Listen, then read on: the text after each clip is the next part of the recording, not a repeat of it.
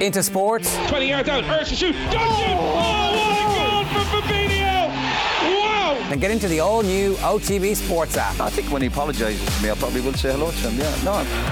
Videos, sports news, live scores, interviews. If Fabregas is going to come up to me in the street and give me some of the mouth that he would have given me on a football pitch, what do we get a slap? Plus exclusive content on the OTB Podcast Network. The biggest names in sports. Ready when you are. Search OTB Sports on your app store and download it now. The OTB Podcast Network.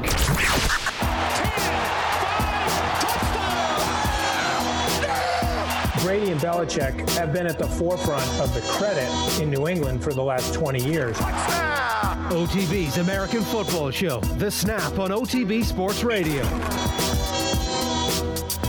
Yes, you're very welcome along to this week's edition of The Snap. Both Cian and Ronan are with us. Gents, you're both very welcome this Friday afternoon to the Week 5 edition of The Snap. And a reminder, The Snap and all our American football coverage on OTB is brought to you by the Aer Lingus College Football Classic. Obviously, the 2020 game fell by the wayside. We're hopeful the 2021 game can go ahead. That's Illinois against Nebraska.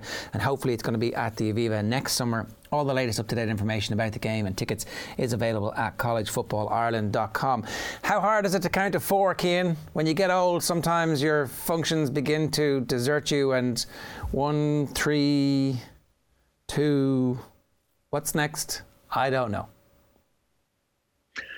Yeah, so for those who don't know, Tom Brady last night at the end of the game forgot or mistakenly thought it was third down when it was actually fourth down, and that ended the Buccaneers game. But it was actually quite a fitting end to that game because both the Bears and the Buccaneers were just making bizarre decisions the whole way through. Like, Brady should never have had a minute. He had a minute and 15 seconds left, I think, on the clock when he got the ball back at the end. He should never have had that time. The Bears threw the ball twice when they were trying to run clock and just kick a field goal. Before that, the Buccaneers had an opportunity to go for it in fourth down that would have guaranteed them keeping the last possession if they had not got it, or they would have an opportunity to score a touchdown. At the start of the game, Bruce Arians went for it in 4th and 1 from his own 20 for no apparent reason. The Bears were making bizarre decisions all the way through the game. The Bucs were making bizarre decisions all the way through the game. And somehow, the Bears are 4-1. It's like Mr. Magoo walking through a building site. It's literally everything's going wrong. No one's excited about it. No one thinks this is good. And they just come out at the end completely clean every time. So, like, even last night, I was trying to find a Bears fan who was really excited and really, like, obnoxious about this team and how this is a great team and all of us analysts got it wrong.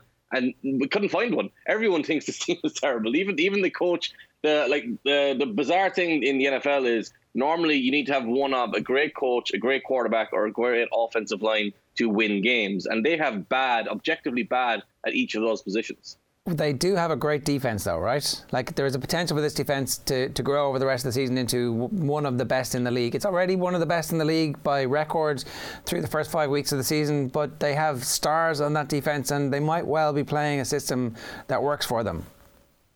Oh, absolutely. But the one thing you saw last night that they couldn't really do was contain Ronald Jones. And Ronald Jones is someone, like, he deserves a lot of credit because he's really turned into... Ronald Jones came into the league as this really smooth runner, this really intelligent runner. He was quick. He was a little bit fast. He wasn't exceptionally fast. He was fast enough. And he's added some power and muscle and strength to his game where he's now breaking tackles. So he moves at such pace, he's going to break off big runs. And he had a huge run last night in the second half that looked like it put the Bucs in position to win the game. But the problem for the Bucs was the Bears had Khalil Mack and they had Robert Quinn. They had Akeem Hicks coming out at Tom Brady. They were able to sack Brady 3 times, I believe. And the sacks were coming through Donovan Smith. They were coming through quickly. So Brady wasn't having any opportunity to get the ball out. That's the quality of their defense. Like, Khalil Mack is having a quiet year, a down year, I guess you would say. But like Aaron Rodgers said this week about his own performances, a down year for him is a career year for most quarterbacks. That's the same thing for Khalil Mack. A down year for him as a defender is a career year for most defenders. So, yeah, the defense is still high quality, but, like, you generally don't change your quarterback and be completely dismayed with the quarterback that you've gone to and still win games. It's mad. And as someone noted to me last night, the Bears' schedule is really, really soft. So it could be just a matter of the Packers beating them to win the division and the Bears make the playoffs. And the Buccaneers aren't guaranteed to be a playoff team at this stage. but they should be too. So we might actually get a rematch of last night, and Tom Brady will have to learn how to count. The Bucs, let's talk briefly about them. It's hard to judge the Bucs on the basis that so many of particularly their offensive players, are injured or banged up at the moment. And maybe that's just how this year is going to be for most teams, though. So you still think they're a realistic playoff contender team at this point, Cian? Well, that's interesting, because I thought I was kind of sliding them a little bit by saying they're just a playoff team, because most people are kind of looking at them as a Super Bowl contender or a Super Bowl team because of Brady. But we've seen the flaws. The offensive line is hugely flawed. You've probably seen the video of Tristan Wirfs last night, where Khalil Mack, after he sacks Brady, literally throws Tristan Wirfs. Like, Tristan Wirfs is a 300-pound, 6'6", 6'5", whatever he is. He throws him like a wrestling move, the flip, where you can only really do that when it's fake. Now he's actually doing it in real life to actual offensive linemen, and that's their key weakness. But the bigger concern for me is, like, obviously the injuries are there. Chris Godwin's there, OJ Howard is gone. But the bigger concern for me was Mike Evans has become this goal line receiver. Like, he's not involved. There was a play last night where he pushed off first cornerback, pushed another safety to the ground, and was called for offensive pass interference. He was called twice in the game. And he was looking at the refs in shock, as if he had never done anything wrong. And he was amazed that he was called for it. And it was the most obvious pass interference you'll ever see.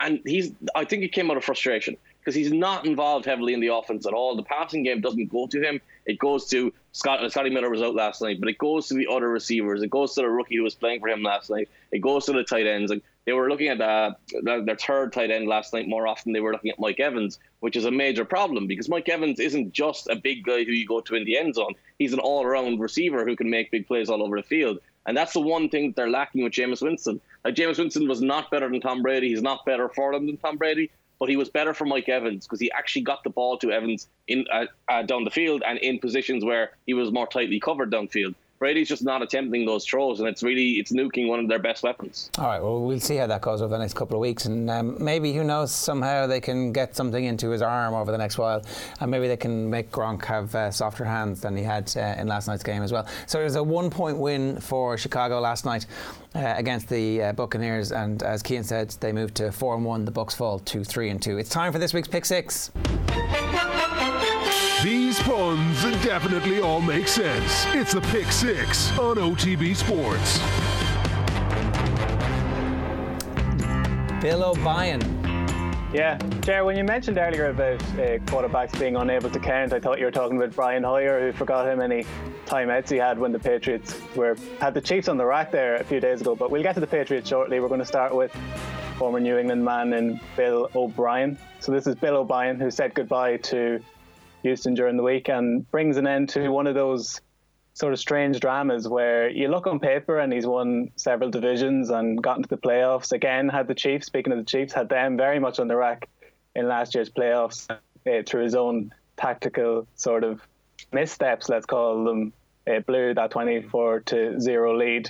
But I think it's safe to say that it's actually Bill O'Brien, the GM, that's gotten Bill O'Brien, the coach, fired in this situation. I saw Kevin Clark tweeting something like, because he has so many jobs, there's no grey area on who to blame because he's in charge of everything. So let's just get rid of this guy. There could have been an argument for maybe scaling back his duties and letting him focus on one or the other, but I think the horse has already bolted on this sort of project. And with Deshaun Watson having been paid, and what happened in the off season, we've covered it several times in this show, the sort of unbelievable decision, the trades that were made and some of those off-season moves where he seemed to let sort of personal grudges influence his personnel decisions.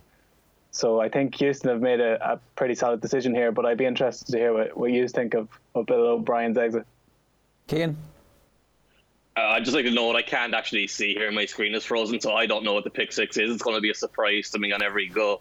Bill O'Brien, last week when they were 0-3, Bill O'Brien thought the big solution was that Bill O'Brien needed to have more involvement in the play calling because Bill O'Brien had given up the responsibilities to his offensive coordinator, and he looked at that and said, yeah, that definitely needs more of me.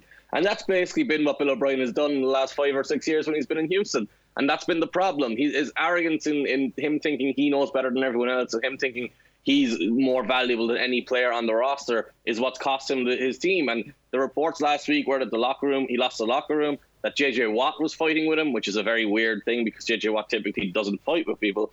And after DeAndre Hopkins was unhappy with him, after Dwayne Brown left the franchise because he was unhappy with the franchise, it's been rotten for a long time, and it just needed this 0-3, 0-4 record to actually get him out the door. The biggest issues the Texans have in a football sense are that the offensive line isn't particularly good. The wide receiving core hasn't been able to replace DeAndre Hopkins. Defensively, they've lost a lot of talent that they never replaced. And they've played they played 3 good teams, and then they played a Vikings team that played relatively well on the day. Nobody could tackle Dalvin Cook. But the Texans as a whole, the problem there is you just can't rely on one guy to do everything, like Ronan said. But if you are going to rely on one guy to do everything, it can't be Bill O'Brien. Like, he just hasn't had that kind of career. You look at the wins he's had over his career, the record he has, that's going to guarantee him another job. But if you ask me to explain what he contributed to make his team better, or how he set his team up to win games that often, I'm not able to do it. If you ask me to do that with Kyle Shanahan, sure, I can do it straight away. But with Bill O'Brien, it was always ambiguous. The major concern I always had with him is the best year they had was with Deshaun Watson during his rookie year when he got hurt. His play calling for Watson that year was impeccable. It was outstanding. And they gradually went away from what Watson did best to try and make him more of a, I guess, I don't like this word traditional, but the idea was less of the big shot plays, less of the risky plays. And I think that took an element away from our offense, which has hurt them over the long term. Yeah. And now Watson does not seem like he's particularly disappointed about O'Brien leaving. So I think the Texans have been a mess for a while, and the biggest issue now is they're going to be a mess for another year and a bit because they don't have their draft picks, they don't have a lot of talent, they don't have a lot of cap space. So this isn't an attractive job at all, despite them having a quarterback. 2 years ago, they had JJ Watt, Jadeveon Clowney, and Tyrann Mathieu on defense, and they had Deshaun Watson and Andre Hopkins. Deshaun Watkins, there was an umbilical link between what was one of the best receivers in football and the most exciting young talent at quarterback. It was kind of, he was in the same conversation at that point as Mahomes, and we hadn't seen Lamar emerge up to this point. It's a cataclysmic crash from that point where they looked like they were deep at receiver, looked like anybody in that backfield was going to be good because there was the running threat from the quarterback, there was the receiving threat all over the pitch, and they had a reasonable offensive line. Not great. You fast forward to this point, and it is a complete mess. At the same time, you do have Deshaun Watson, who is a stellar talent. So when you say it's not a good job, if you are a coach who can have a reasonable offensive line coach, then there are enough pieces there just about with that QB and putting a lot on his shoulders. And he's going to peak over the next couple of years. If you can keep him fit by beefing up and making sure your offensive line performs to the level that you've invested in it, then actually, surely there are enough coaches out there who think, I can do something with that guy. What it needs is the Pete Carroll approach when he went to Seattle, and that requires patience, because what Pete Carroll did when he went to Seattle was every single opportunity to change the roster he took. He looked at every single transaction and made something like 400 in his first year. He set a record for transactions for players coming in and going out. And I'm not sure you're going to get that patience when you have a quarterback like Watson, because everyone expects you to win when you've got a quarterback advantage. And that was one of O'Brien's problems, is he brought in David Johnson and he wanted to focus on getting the ball to David Johnson. He actually got to do his press conference on Monday after his most recent game, and he was talking about how he needed to involve David Johnson more and give the ball to David Johnson more, even though the running plays weren't working. So the two things that are related to each other right there, where O'Brien was having that issue of, I need to focus on Watson, or I need to focus on Johnson and get Johnson more involved, when the reality was he needed Watson to be put on the pedestal and get the most out of Watson. So yeah, if you bring in a quarterback who is like, I guess the obvious connection is Eric Bieniemy. That's who everyone wants, even though we're looking at Matt Nagy, even though we're looking at Doug Peterson and saying there's question marks there.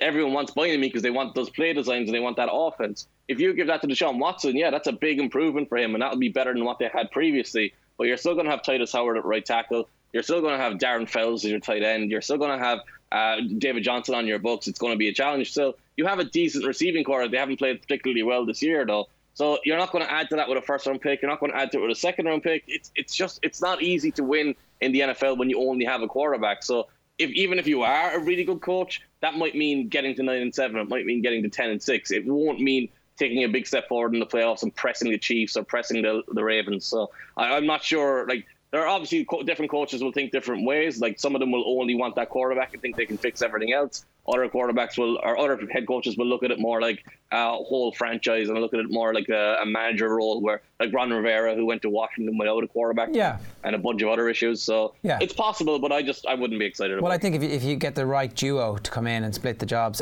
as it stands, they would be due to pick fourth if they had their pick. So the Giants, the Falcons, the Jets, and Houston are the 4 teams who have no wins so far this season. But as you pointed out, Laramie Tunsil cost them their first pick to Miami, and their second pick was bundled in that deal as well. Did they get Kenny Stills as part of that too? So maybe Miami are going to have Tagovailoa this year, and next year they'll also be in a position to get the best quarterback that we've ever seen coming out of college. So who knows what's going to happen. Certainly the intrigue is there. Let's move on. What's number 2 in this week's Pick 6? Yeah, it's like Josh McDaniels, Ger. Even I mentioned that Billy O'Brien, formerly of the Patriots, another coordinator that, seeing what he's done with Newton this year, I think the Texans might be looking at him as a possible option. But we'll stick with the Patriots for number 2 in the Pick 6. That's unhappy Gilmore. So the Patriots showing their best player for the first game, arguably, against the Chiefs there a few days ago, and now again without Stephon Gilmore, last year's defensive MVP. I think Adam Schefter was the one who broke the story that Stephon Gilmore had dinner with Cam Newton on Friday night after the nasal swab that was tested positive for COVID-19. So that kind of, we all heard the stories about them splitting up the planes between those who came in close contact with him and those who didn't. So what the Patriots knew in terms of information that was made public prior to the game against the Chiefs, I'm sure Chiefs fans are sweating, having seen Stephon Gilmore dapping up Patrick Mahomes, giving him all the hugs after Monday's game. So it'd be a little bit interesting to see how that plays out. But this is the COVID reality of the NFL. The Titans have once more fallen foul of it too. But the fact that the Patriots, losing 2 of their best players, and Belichick, for all we've talked over the years about how he's able to scheme victories, and the play design will almost win out when you've got such a genius as a coach. But it did fall down. We saw it. The personnel let him down. Brian Hoyer botched 2 drives that might have put them in contention to win that game, and then Jared Stidham, who was talked about in the off-season prior to Newton's arrival as the person who was most likely to fill that berth, he was fine. Like, I wouldn't put the interception on him. He was grand. I think he was a bit better than Hoyer, but like, the Patriots are in a little bit of disarray, not quite on par with the Titans, but it's a leveler. Like, for as smoothly as the first couple of weeks went, I think as the season progresses, the COVID's going to be more of an impactful force through the coming weeks. Things are going to get bad. Can you see a 16-game season? I can see a 16-game season spread out up until the middle of March. Like, is that really the worst thing that happens if everything gets kicked back? The whole notion of the week 18, like, you were like, if there's a week 18, there's going to have to be a week 19 and a week 20. At some point, they're going to go, actually, that's the right thing to do. Well, at the moment, they're talking about changing games around for Tuesday night football and moving Thursday night football. And right now, we don't know what game is going to happen for the Titans next week. We don't even know which opponents they're going to have. Well, because they've said the Bills they've said the Bills-Titans game is going to be moved to Tuesday. That was the most recent thing that I've seen this morning. And look, we're recording this and streaming live at 12:20 on Friday afternoon. So that information could change, and that in turn would kick the Bills' Thursday game back to either a Sunday or a Monday after that. So I have a little bit of sympathy with fixture makers in the midst of this, because what they're trying to do is, these are non-bubbled organisations who are travelling cross-country, moving in and out of airports, picking stuff up, going back into the community in whatever level they're going, and then coming back to play matches, and very close contact of 90 people in changing rooms, and then training facilities and all that kind of stuff. So I know a lot of people want to beat up on them at this point, but they're doing relatively well to have made it this far with only the 1 game lost. That's my take on this anyway. Well, the thing to me that I don't get is their reluctance to stretch the season out a little bit. Like, it's not like they're going to be competing with any other sport, or it's not like they can't reschedule in stadiums. Like, it's not like there's concerts happening right now. The stadiums will be free until March. They will be free until late February. You could very easily add 2 or 3 weeks to the end of the season already and reschedule everything and move everything around a little bit to give yourself some breathing room. For whatever reason they're reluctant to do that, it's probably something to do with the TV rights and the contracts and wanting to provide games on time when they were supposed to provide games on time. But surpass that, like, it's a mess for a team like the Bills, where like they don't know if they're playing the Titans next or if they're playing the Chiefs next. then the Chiefs similarly are kind of like, we don't know exactly what we're doing next either. So having one team out and having a second team that looks kind of threatening to be out with the Patriots, the whole thing could collapse. It's kind of it's very much not built on a strong foundation. So there's going to be a domino effect in this thing if it continues on. And there's all this talk now about punishing the Titans and blaming the Titans. And it's a very hard thing to do because the Titans are getting a lot of criticism because their players practiced in a local high school, in a local private school, whatever you want to call it. And the problem with that is they were told not to do it. But at the same time, the Patriots played the Chiefs in a game with players who were clearly COVID positive because Stephon Gilmore tested positive afterwards. And that's much worse than what the Titans did. But we're going hard on the Titans, and then the NFL is kind of sat there going, oh, well, we're not doing anything wrong. We're looking after everything.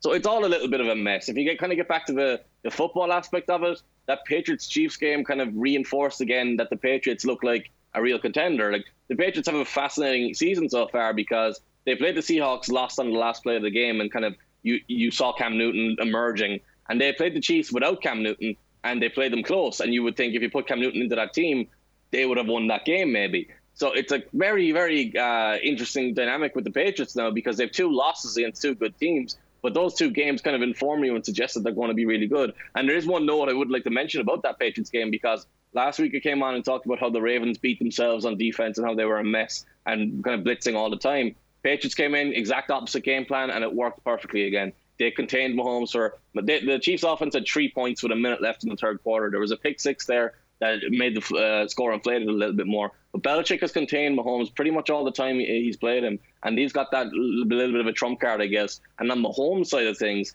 he now has 6 passes this year that should have been intercepted that were dropped. He, outside of the Ravens game where he was completely perfect, where he was completely sharp and making great decisions every play, he has not had a great season. He's been very much a not sharp, which will catch up to them at some point if they can't come up against the Patriots again, I think. Unless he's going to slowly ease his way in and peak possibly, yeah, a little bit later. That's always a possibility with that. Okay, so 2 of the pick 6 are down. We're 23 minutes in. What's next? Number 3, Ger, where Buffalo roam, and sticking on this trend. I know we've talked about how impressive the Patriots have been given like the opt-outs they've had and obviously Brady stepping away, but the Bills were sort of pegged as the most likely team to conquer that division. And I think the Rams game a couple of weeks ago was significant. That's the kind of game where if you're going to actually win the division, teams who win divisions don't blow leads like they blew a lead that day, but they managed to stay in the game and managed to pull it out as well. So Josh Allen is basically the center point of this whole thing on an MVP sort of tear. At least he's in the conversation. I know Wilson and Rodgers, who we'll get to next, are probably in the front running alongside Mahomes. Lamar is obviously not quite on that level so far this season. But Josh Allen, when he came out in the draft, there was a lot of skepticism around him. I know people who are assessing the draft talents coming out of that class weren't so sure about how polished he was, that he had the credentials in terms of his athleticism and obviously a huge arm and mobile. But I think this season he's shown a lot of maturity, still has that sort of aggressive, irritable streak, but I think he's channeling it sort of in the right way. And the Bills have seemed to have a very good game plan to get the most out of him. And the defense is impressive as well. I know Josh Norman was getting all the headlines. I think that was his debut for the team last week. He punched the ball loose and that managed to close out the game against the Raiders. But the Bills are looking impressive. You know, they're only 2 games up on the Patriots at this stage, but if this trend continues, I think you'd have to see them as nailed on for that division. It's pretty amazing that Josh Norman is still playing in any way relevantly and having an impact at 32 when it looked like he was washed up about 3 or 4 years ago. So fair play to him for getting back to that level, and you know, who knows how long that'll actually last. Cian, there's been a transformation, I suppose, and one of those things that we sometimes don't give enough credit for. We've talked about this, I suppose, with the whole point about a development league. For somebody like Josh, there's no possibility for you to get in and learn any other way except in the full glare of starts, the all 22 cameras, the type of analysis that you're going to get when you are a quarterback in the NFL. And actually what he's done is taken his game and moved it and improved it, and he seems to be learning the way you would expect somebody in their early 20s to be able to learn. And so fair play to him, I say. Well, interestingly, normally a quarterback develops from making too many mistakes and kind of not understanding the exact process he's supposed to do in the pocket. They don't change your accuracy. Like, if you're inaccurate in college, you will be inaccurate in the NFL.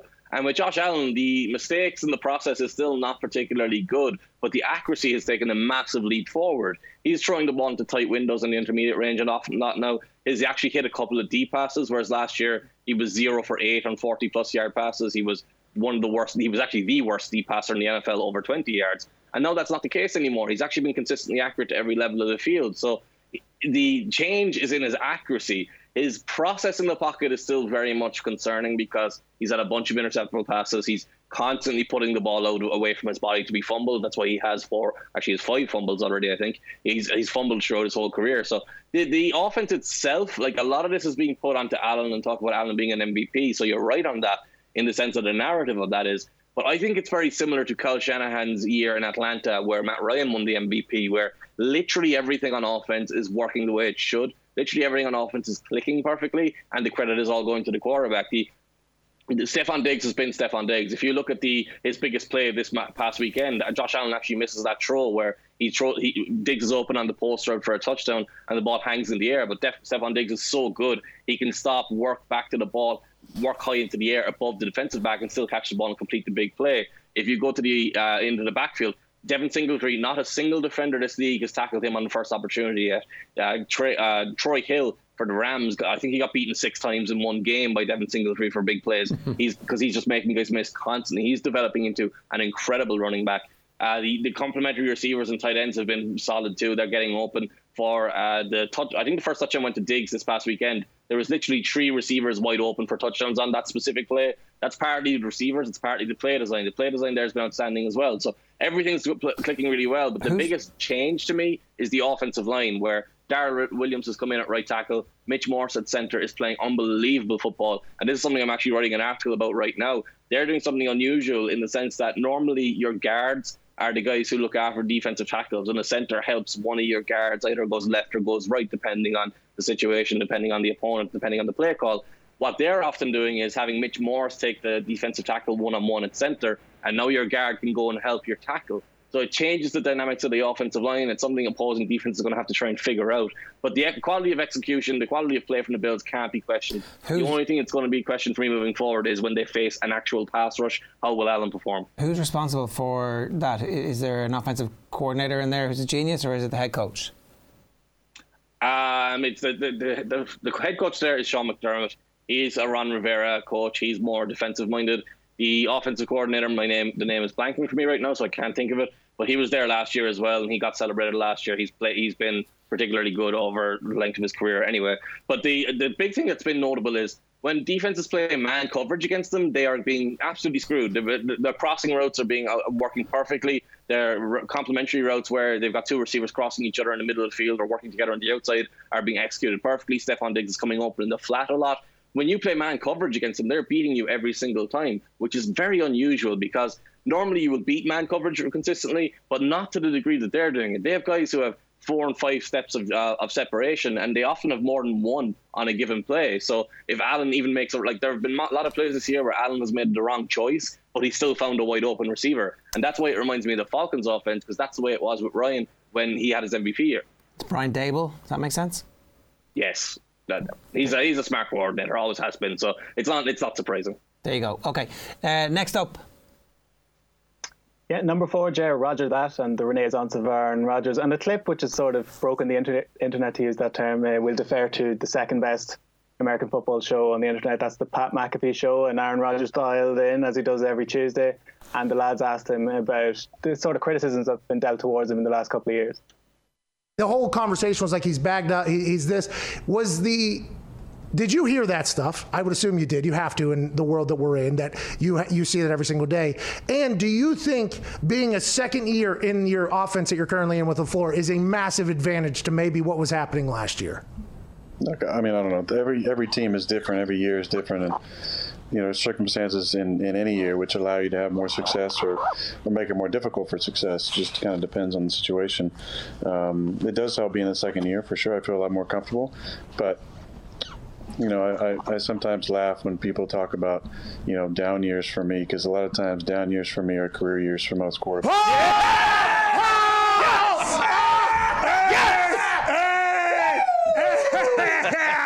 That was awesome. I am so happy you said that. Oh my God, that's just like that is. Yeah, drop it down. That was awesome. Good for you, dude. Hey, it's just the facts, bro. Hey, you didn't make the rules. Hey, you didn't make the stats. These are just how it is. We're just reading them how it is. Hey, reality's tough, kids. Listen up. Was he dancing there? Is that what that was? What was that? Is that Woody Harrelson? Woody Harrelson? Oh, it's AJ Hawk, isn't it? I can't actually see the clip from my end, but no, it's interesting because it's quite a coup for the Pat McAfee show to have him every week, given he's been quite sparing in his media engagements throughout his career. I know he does his normal press every week, but in terms of giving out soundbites like that, he's been a little bit sparing. But they actually had him on draft night prior to the Green Bay Packers pick. Right. And he was talking about, it's actually really funny even in retrospect, but he's talking about the fact that he's excited to see them, given about how amazingly stacked the wide receivers were in that first round, and he was excited to see who the Packers would land on. And lo and behold, we know what happened with the quarterback selection. And I mentioned it in the first week of the pick six this season that maybe did that light a fire under him, or are we being a bit too simplistic by assuming that someone of his vintage would be sort of inspired by something so sort of tokenistic? But it seems to be, because you look at what he's throwing to, and granted he was firing against a second-rate secondary the other night because of injuries for the Falcons. But he was down his two best wide receivers and was making a household name of his lesser-known tight ends. So you have to give credit to Aaron Rodgers. They've made a flying start, and if they continue in this trajectory, I think the Packers on this form can basically beat anyone if they're healthy. And that makes for an exciting latter stretch of the season. I think if they're in the mix, they're right there. Yeah, Robert Tonyan was a massive pickup in fantasy this week for everybody. I'm just trying to see what wide receivers were still on the board when they were picking. And in fairness, most of Brandon Ayuk. No, Ayuk is gone. Ayuk has picked one pick before him. So the 49ers traded up to get Ayuk ahead of the Packers. Laviska Shenault? Well, he's second round, isn't he? So Michael Pittman... The Packers traded up to get Love is the point, though. You know, they could have traded up to get one of those receivers if they so wanted, but they could have. Like Devontae Adams is amazing. Like he's all world in that position, and then Lazard, who I think I've been reading articles about him before a few months ago, and like he was on and off the practice squad, and they didn't even give him a number for the first few months, so he really had to prove it. But he's sort of broken out as a very solid number two, and the fact that he was able to produce without those two. Against the Falcons, the record kind of belies that they're actually decent, in terms of they can win games. They've blown massive leads, but it was quite a bit of a breeze for the Packers. And, they play Brady next, and that's a must-win for them. So that's going to be an interesting crossroads matchup for the two teams. Yeah, look, all the talk about Russell Wilson is obviously justified. His form has been absolutely sensational. But if Aaron Rodgers completes the season at the level that he's at the moment, then he's back in that conversation about who's the greatest quarterback of all time. I understand that everybody goes rings, Trump, whatever else has happened, but what Aaron Rodgers does when he's playing in the full flush of his Super Bowl winning, which is 10 years ago, was it 2010 they won? 10 years, yeah. Yeah, like that's amazing. For his recovery to that level is absolutely amazing. So that's definitely a story that we're going to be interested in. So we've got time for two more. Number 5. Yeah, number 5, Darnold Trumped. And Sam Darnold has lost his job to Super Bowl winner and Baltimore Ravens royalty, Joe Flacco. It's through injury, but if Flacco produces what he did in Baltimore, needless to say, he's going to keep that job. But maybe only until the next draft, because we all remember when the Browns went for Baker Mayfield and the Jets were somewhat smug that they'd managed to get Sam Darnold, and this is their franchise piece for the next 10 years or whatever. But it's looking very likely that they're going to be in the Trevor Lawrence sweepstakes. They're going to be picking number 1 if the trend continues as it is.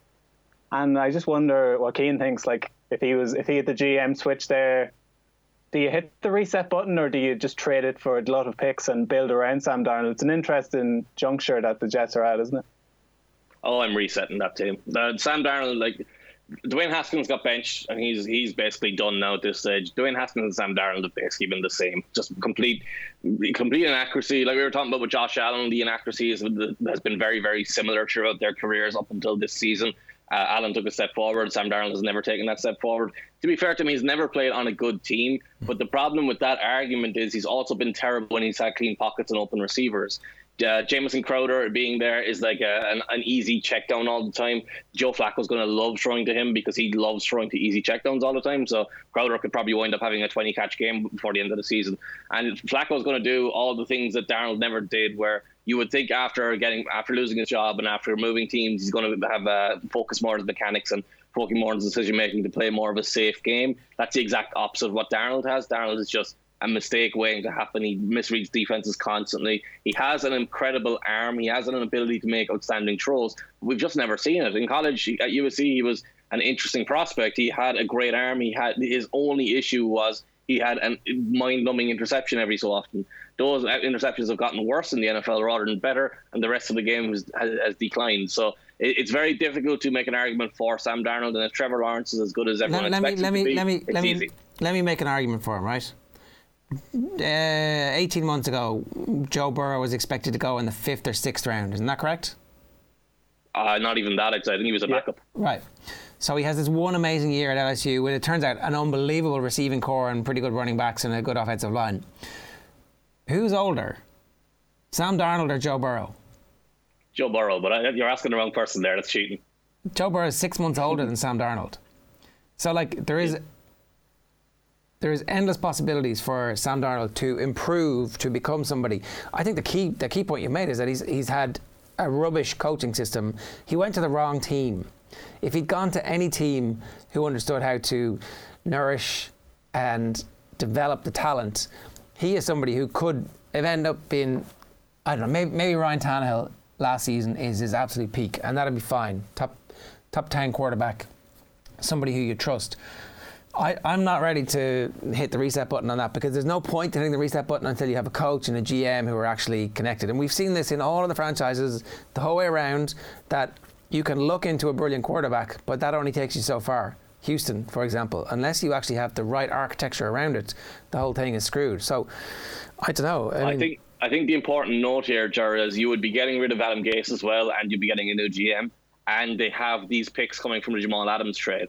So it's very important to make the right decision and make the determination now, rather than wasting the next year or so with Darnold and kind of humming and hawing your way and not making the right decision and not committing one way or the other. So I agree with you in the sense that if you have some belief in Darnold still, you stick with him and you build around him and you don't have any question marks about it. So as soon as he's back from this shoulder injury, he goes straight back in. There's no talk of leaving Flacco in there. But if you're already looking at different quarterbacks, you leave Darnold on the bench, just leave Flacco play the rest of the year out, get your high draft pick, get your new coach, get your new GM and move forward. My problem with buying into Darnold is when Ryan Tannehill played with Adam Gase, when he played with Joe Philbin, when he played in those awful offenses, I could still look at that and say that Brian Tannehill's a good quarterback and he's going to be a good player when he gets onto a good team. I simply haven't seen that with Sam Darnold at any point, so it's hard to buy into. Okay, all right, that is a fairly important counterpoint to all of that. So we've got 5 and 6 left to go. No, just 6. That was number 5 there, Ger. So you can't count now. Look, that was number the joke. 6.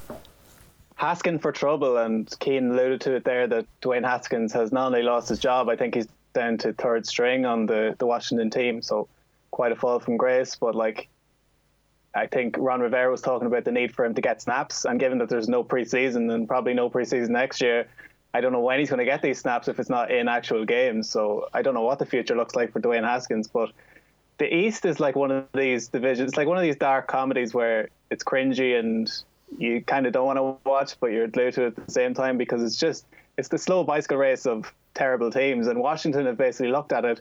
And I think Rivera is on the record saying, this division is so bad that we have to make this switch now because we can actually win this thing. And Kyle Allen is someone who's won games from before, and all it's going to need is, their defense when it's healthy is really strong. They can get after the quarterback and affect things. And if you have competent quarterback play, and with the Eagles are the tone setters in that division, somehow, and they've been really off it so far this season. The Cowboys have an explosive offense, but are always playing from behind. And Dak Prescott's putting up these glitzy numbers, which I'm sure will help his contract negotiations. But it's very easy to put up those numbers when you're opponents are playing preventative defense, and you have all this space to throw into. They can't get Zeke Elliott going at all. And then the Giants are the Giants. In fairness, they lost their best player, and it's a bit of a transition for them with the new coach. But I can understand the logic of what Washington have done here, but it puts a full stop on the Dwayne Haskins project, I think. Yeah, I think I'm still cringing from me killing Ger's joke there. I just trampled on it. But the problem with Dwayne Haskins has been, again, that limited accuracy and that inability to throw the ball where it's supposed to go, very simply. If you look at QB data mine, there was a video last night of Haskins is actually this year is about 48.6%, which would have been only better than Josh Allen last year, which is, again, highlighting the change in Josh Allen, the improvement this year. But the throws he's missing as well, they're wide open throws at every level. Terry McLaurin is possibly the best receiver in the NFL. He is an incredible talent, but he's getting no service at all, which is limiting his input. It's not really limiting his production. His production is still pretty high, but his notable plays, his highlight plays, his impact plays aren't really there, so he's not getting the national attention he deserves. You have the running backs leaking out into the flat, and they're being missed. The ball's being thrown over their heads. Peyton Barber, it's happened to a couple of times. It's happening to Antonio Gibson there, who's proving to be a really good running back.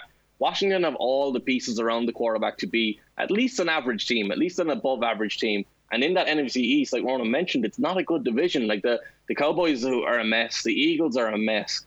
The Giants are nowhere near capable of being a playoff team or being a contender or anything like that. So there is an actual opportunity for, if Kyle Allen plays well, but I don't think he will, but if Alex Smith comes back in a couple of weeks, and he's going to be the backup this week, if he comes back, plays the way he has in previous years, this team could actually be a playoff team. They have that level of talent on defense and have enough on offense. It's just Haskins never developed his mechanics, never developed as a quarterback in terms of being comfort in the system and making decisions. He played very little in college, but he had a big year because he was surrounded by incredible talent at Ohio State, and it just hasn't worked out. Yeah, and look, he was the one who missed was it an extra point conversion where they went for two? What was he didn't go back out for a third down or something in his debut. He was too busy getting pictures taken. That wasn't a great start. Oh, that was a kneel down, I think. Hard to come back from that. Right. Lads, good stuff. Thanks a million for being part of the show this week. Let's run you through the fixtures for the weekend before we wrap. I'll tell you what's coming up for you to enjoy. The Philadelphia Eagles at the Pittsburgh Steelers. These are the Sunday 6 o'clock kickoffs. Actually, none of those are kicking off at Sunday at 6 o'clock. So one except the Eagles and the Steelers. The rest are all later on. The Dolphins at the Niners. The Giants at the Cowboys. The Broncos at the Patriots. The Chargers are taking on the Saints in New Orleans. It's the Minnesota Vikings at the Seattle Seahawks. I heard some chatter that people are giving Minnesota a chance of winning that. Seattle are going to crush them. I think Seattle look very much like a Super Bowl team at the moment. And it's the Colts at the Browns, which is exciting a lot of people. I know, some people get excited pretty easily. And then the 6 o'clock kickoffs. Obviously last night the Bears beat the Bucs by a point. It's Jacksonville at Houston. Carolina, who have a bit of buzz about them because their head coach is obviously very good, at the Falcons. The Cardinals at the Jets. The Rams at Washington. It's Buffalo at Tennessee. That one now, obviously, we think is going to be on Tuesday. It's the Bengals at the Ravens, and the Raiders are at the Kansas City Chiefs. Ordinarily, you would expect that to be a beatdown, but obviously it's a conference game. And I think they've been a bit closer in recent years than people have expected. That is this week's edition of The Snap. My thanks to Cian and Ronan for being part of it. And a reminder, of course, The Snap and all our American football coverage on OTB is brought to you by the Aer Lingus College Football Classic. Check out collegefootballireland.com for details. See you next week. OTB's American Football Show, The Snap.